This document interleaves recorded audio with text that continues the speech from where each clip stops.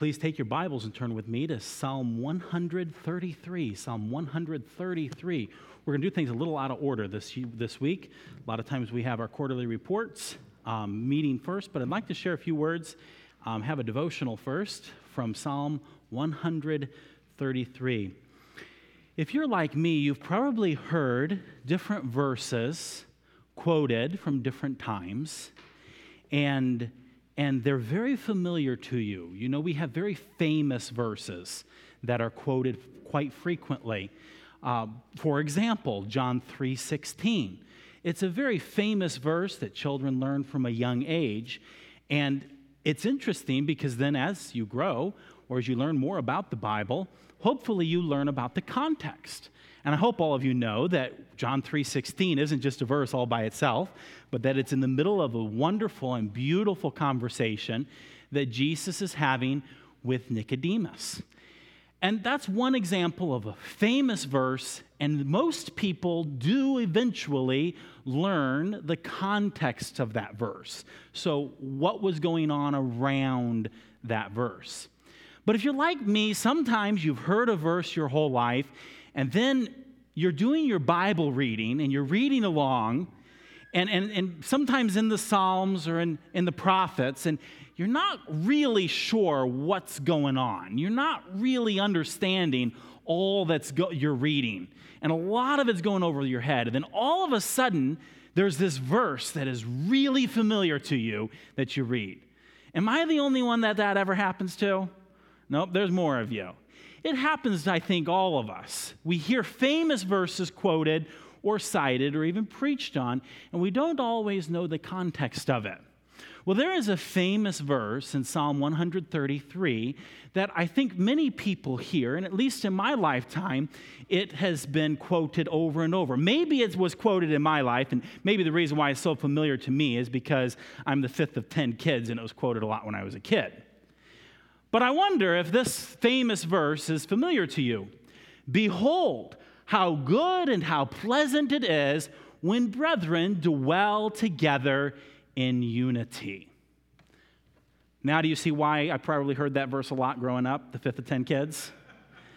Behold, how good and how pleasant it is when brethren dwell together in unity. And I've heard that verse much of my life and familiar with it. I've even used it some in my own family and life. And you know, I've read the book of Psalms in my life many times. And I've never really taken the time to stop and to look at the whole psalm. I read the first verse, and there's that famous verse. That's that verse I heard all the time as a kid. There it is. And I hadn't really, after reading over the psalm over and over, not taking time to understand it. And I purposed to do that recently. And then I started scratching my head. Like, huh? Let's read this psalm. The famous verse, perhaps you can even quote it. Behold, how good and how pleasant it is for brethren to dwell together in unity. It is like the precious ointment upon the head that ran down upon the beard, even Aaron's beard, and went down to the skirts of his garments. As the dew of Hermon, and as the dew that descended upon the mountains of Zion. For there the Lord commanded the blessing, even life forevermore. Now, if you were paying attention, you probably are scratching your head. Like, the first verse, check, makes sense. It's like the precious ointment upon the head? Huh? That ran down upon the beard? I don't even have a beard. Huh? Even Aaron's beard? And went down to the skirts of his garments? I want to have a raise of hand, but I wonder how many of us have a clue what's being talked about? Good, I see some hands. Good. And now, how does that have to do with brethren dwelling together in unity? Now, here's something that I am tempted to do often, and it is to just keep going. Next psalm. But it's important, I think, for us to stop and see, what does this mean? For it tells us here, it declares a statement, verse 1, behold. What's that mean? Look, pay attention, look, listen up. Behold, how good and how pleasant it is for brethren to dwell together in unity. And I think we all know what that means. It's really, truly something we have seen and witnessed, and it's a good thing. It's good and pleasant. But here it says that it is as the precious ointment, and it is as the dew. Is there any significance to that? Well, I recently had a situation in which I was advising a family. And, sometimes pastors are put in this weird situation where they're supposed to be doctor, pastor, lawyer, financial advisor, and he's not really any of those things. So I called up an attorney and I said, I got a question for you. And I explained the situation, and the first thing he said was, well, you do know how good and how pleasant it is when brethren dwell together in unity. And I said, of course, this is great, lawyer. He's starting to use the Bible to start with the whole thing. And he says, that's your only problem. So he basically said, it ain't a legal thing, it's a preacher thing. Go preach at him was basically his principle in the situation. And actually, he was right. But actually, he then kind of preached a little sermon to me and explained how he understood, particularly the question of the dew of Hermon and the dew that descended upon the mountains of Zion. And I was very fascinated as he explained it to me, and I thought I'd pass it on and share it with you. Hermon is a mountain. It's the biggest mountain in Israel, way far north. Oftentimes, the mountains in Israel are more so like the little tiny foothill mountains in California. They're not very big. Most of them are not very big. But Mount Hermon is one of those bigger mountains, not like the Rockies, but it's a bigger mountain. Zion is one of those smaller mountains, one of those, you might even call them foothill mountains, kind of like the mountains you might find, not even as big as the mountains in Virginia. They're small little mountains. But Hermon's a big one. And here it says that it's good and pleasant for brethren to dwell together in unity. And for a moment, we're going to skip the precious ointment and skip to the dew part. And it says that it is as the dew of Hermon, and as the dew that descended upon the mountains of Zion. For there the Lord commanded the blessing, even life forevermore. What's dew? Think about dew. Some of us maybe find dew irritating. It gets our shoes wet in the morning. But dew is very refreshing and needful, especially in places where it is dry and where it is hot. And much of the land of Israel is just that, dry and hot. And dew is very important. How is dew formed? Well, dew is when the cold air comes down and it hits the warm soil, the warm grass, the warm surface, and then the water condensates, forming the droplets of dew. Now, this is being used as an illustration of brethren dwelling together in unity. Think about again how dew is formed.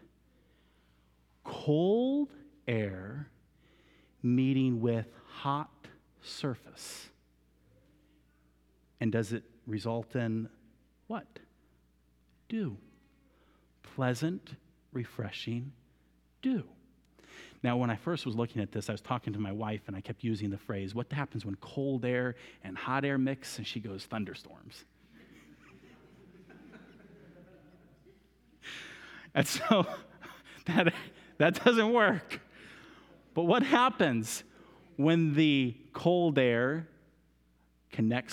comes together with the warm surface? A surface that's warm. It results in a dew.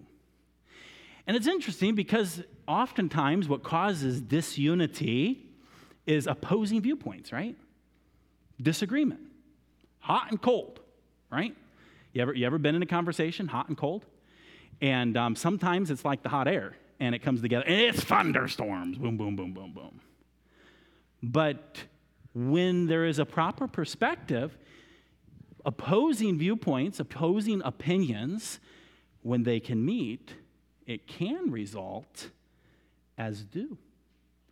Good and pleasant dew.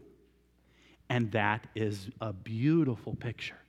In fact, in reading of the topography and the geographic region of this with Mount Hermon, what actually happens every night in much of the region is the high mountain of Mount Hermon up north is there. And you know the air up there is cold, and it's oftentimes snow-capped. Most of the year, Mount Hermon is snow-capped. And what happens every night, for the most part, the wind brings that cold air flying over the top of Mount Hermon and brings it down the slopes of Mount Hermon. And as it continues down, the ground actually, as it further goes south, gets warmer and warmer. And that cold air is coming down, leaving dew all along its way. And throughout the night, that wind blows over Mount Hermon, south, down over Galilee, layering Galilee with a precious, good, and pleasant dew, all the way down to the mountains of Judea, to Mount Zion, leaving the good and pleasant dew. And God says, the psalmist here in this, which this is said to be a song of degree, meaning this was a song that the Jews would sing as they climbed up to Jerusalem at one of the feasts. People that came from Mount Hermon, this is a song of people coming together from the north and from the south and from the entire country, and as time went by, from the entire world, coming together to Jerusalem. And it's a declaration here, just as that wind comes from Mount Zion and cloaks the land of Galilee and the mountains of Judea all the way down to the Dead Sea and to the sea at the south. The cold air hitting the warm soil results in the good and pleasant dew. And the psalmist is saying, this is the way it is when brethren dwell in unity. And I think it's an interesting observation that it's the hot and the cold. And so, how does this happen? Well, if you look there at the end, for there, the Mount Zion, the Lord commanded the blessing, even life forevermore. I think that the phrase of verse 1, the declaration of verse 1, is intimately tied in with this declaration of blessing in the end. Do you see it? What is the blessing at the end? And why would the blessing of the Lord that is commanded in the very end of this song be tied in with the brethren dwelling in unity? Do you see it speaks of life forevermore? Now, in your mind, go back to the last hot air, cold ground. Cold air, hot ground. The last time there was that opposing, that disagreement, that may have resulted in pleasant dew or may have resulted in thunderstorms. If the perspective of eternity had been recalled, how would it have changed? Think about your situations in which there are hot and cold or different perspectives coming together. And whether it was unity or trouble, how would the knowledge of the commanded blessing of life forevermore change the situation? It totally changes it, doesn't it? When we have a viewpoint, whatever it is, and just as a note, I'm not talking about truth. Truth is absolute, and disagreements on truth is not what I'm talking about here. I'm talking about those things that are like opinion or perspectives that are not tied specifically to truth or principle. When the perspective, well, actually, the truth of the matter is when truth is tied to eternity, it still makes a difference there too. But when there's disagreements over what is truth, there's still also value here too. But in those temporal matters, when we look and we see and we keep eternity in perspective, do you see how that would result in the pleasant and good, refreshing dew. Back to the story of the attorney, he shared this perspective with me, and he shared with me of how that comes together. And often when we look to things and problems and we encourage ourselves and the people we're involved in helping to look beyond the problem or to rise above the problem and to view the matter from eternity's perspective, that's when unity can come. And it's interesting because in some situations, when it involves truth needs to win, so to speak. Truth needs to reign supreme. But when it's matters of opinion or preference or even sometimes perspective, it doesn't matter in the light of eternity. And it also, and the attorney's advice to me is that it's not about changing the other person's opinion. You don't have to change the other person's opinion. There's still the hot and there's still the cold. But when they meet, is it good and pleasant? Is it a unity when they meet? It doesn't mean the perspectives or the opinions change. But when they come together, is there unity? That's an important truth for us to understand, because sometimes we get this idea of there is, I'm right, they're wrong, and they have to agree with me for it all to work out. Well, if it's ultimately about the truth of God's word, then it's that whatever God says is what wins out. But if there are matters of opinion, like, what color to paint the bathroom, I don't know what it is. There's little ones and there's big ones that are opinions where there's not necessarily a principle or a truth of Scripture at question. You don't have to change your opinion. I may want to paint the bathroom gray, and my wife may want to paint it pink. She wouldn't, but anyway.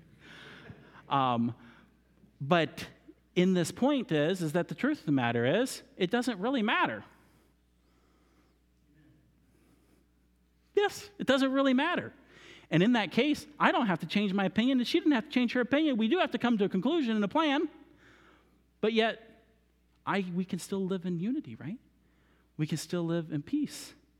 We can still have good and pleasant unity like the dew of Mount Hermon that descends all the way to Mount Zion.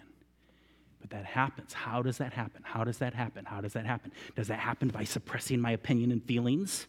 No. It comes by having a perspective of eternity and communicating together with the goal of unity for eternity. That's the goal. Now, what's it have to do with Aaron? I'm still figuring that one out. But it is interesting just to give you the history of this. I have some ideas, but I'm not settled in them yet.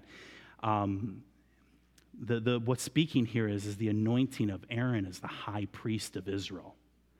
And right now, what's intriguing to me on that question is, what was the significance of that to the people? So at the ordination of the high priest, he would be taken and he would be arrayed in the glory garments of the high priest, with the crown and with the breastplate with the precious stones and the royal glory garments of interwoven with gold thread and all. And he would put those things on, and then they would come and they would anoint him. They would pour oil on his head, and the oil would come down, and it would drip down his beard, and it would drip down, and it would cover him, which is horrific to think of if you're the person who designed and put together that glory garment. But I'm not done. After they actually anointed him with oil, and the oil dripped all the way down through his clothing, they then sacrificed a lamb and took the lamb's blood and sprinkled him from head to toe with that blood, setting Aaron apart as a representative of the people before God. He bore the people upon his shoulders as he would enter into and do the work in the office of the high priest. And there's a lot of significance to that.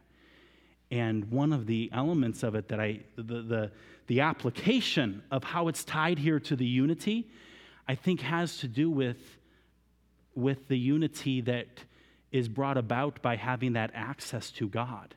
That anointing of the oil, the sprinkling of his garments, made it possible that he would be the only one able to actually enter into the Holy of Holies and live. And this anointing was the required step to allow for him to be sanctified, set apart in doing this. And that thing to us is virtually whatever.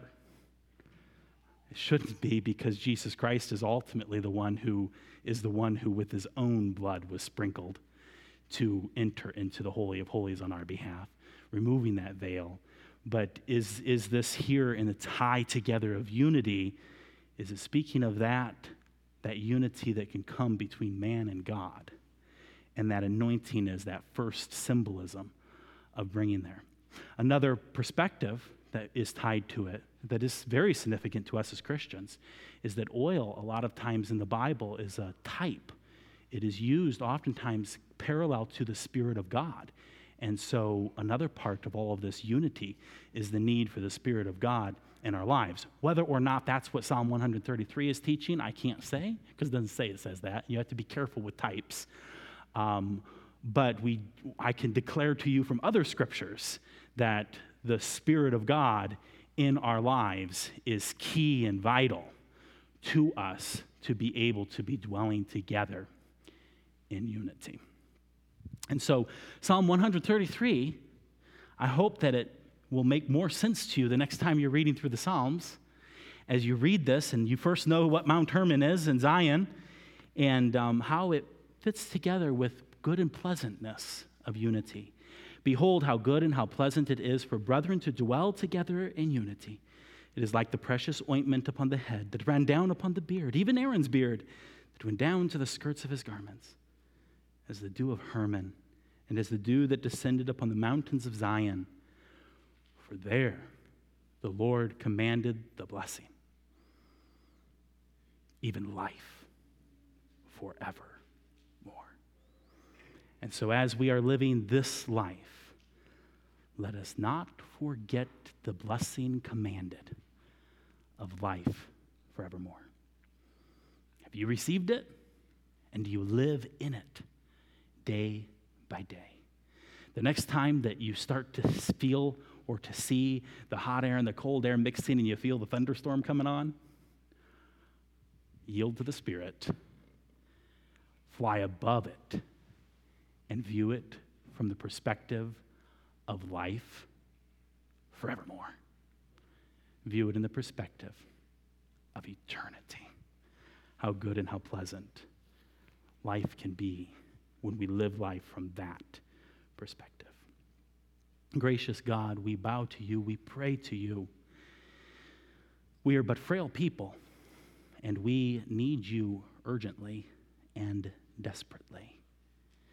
So often we have thoughts, so often we have opinions, so often we are tempted to have conflict, and so often we miserably fail in dealing with that temptation. Lord, I pray that you would help us as your people to abide in your Spirit, that your Spirit would abide in us and not be quenched, to bring forth peace.